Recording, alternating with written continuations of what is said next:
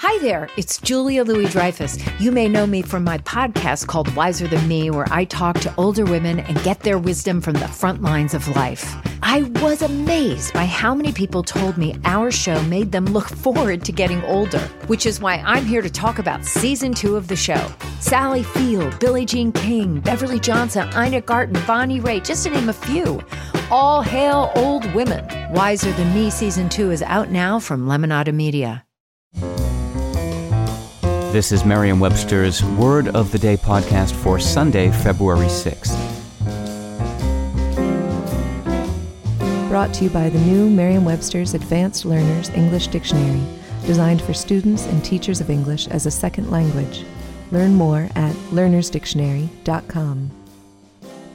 The word of the day for February 6th is tutelage, spelled Tutelage. Tutelage is a noun that means an act of guarding or protecting.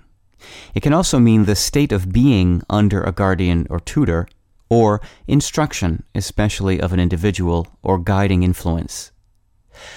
Here's the word used in a sentence. Under the tutelage of her high school swim coach, Lynn has greatly improved her times.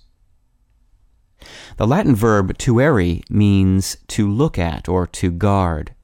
When tutelage first began appearing in print in the early 1600s, it was used mainly in the protective sense of tuēri, as writers described serfs and peasants of earlier eras as being under the tutelage of their lord. Over time, however, the word's meaning shifted away from guardianship and toward instruction. This pattern of meaning can also be seen in the related words tutor, which shifted from a guardian to a private teacher, and tuition, which now refers to the act or profession of teaching or the cost of instruction, but originally meant protection, care, or custody, especially as exercised by a parent or guardian over a child or ward. With your word of the day, I'm Peter Sokolowski.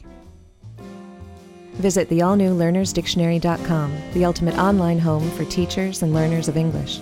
A free online dictionary, audio pronunciations, custom study lists, and interactive exercises are available now at learnersdictionary.com.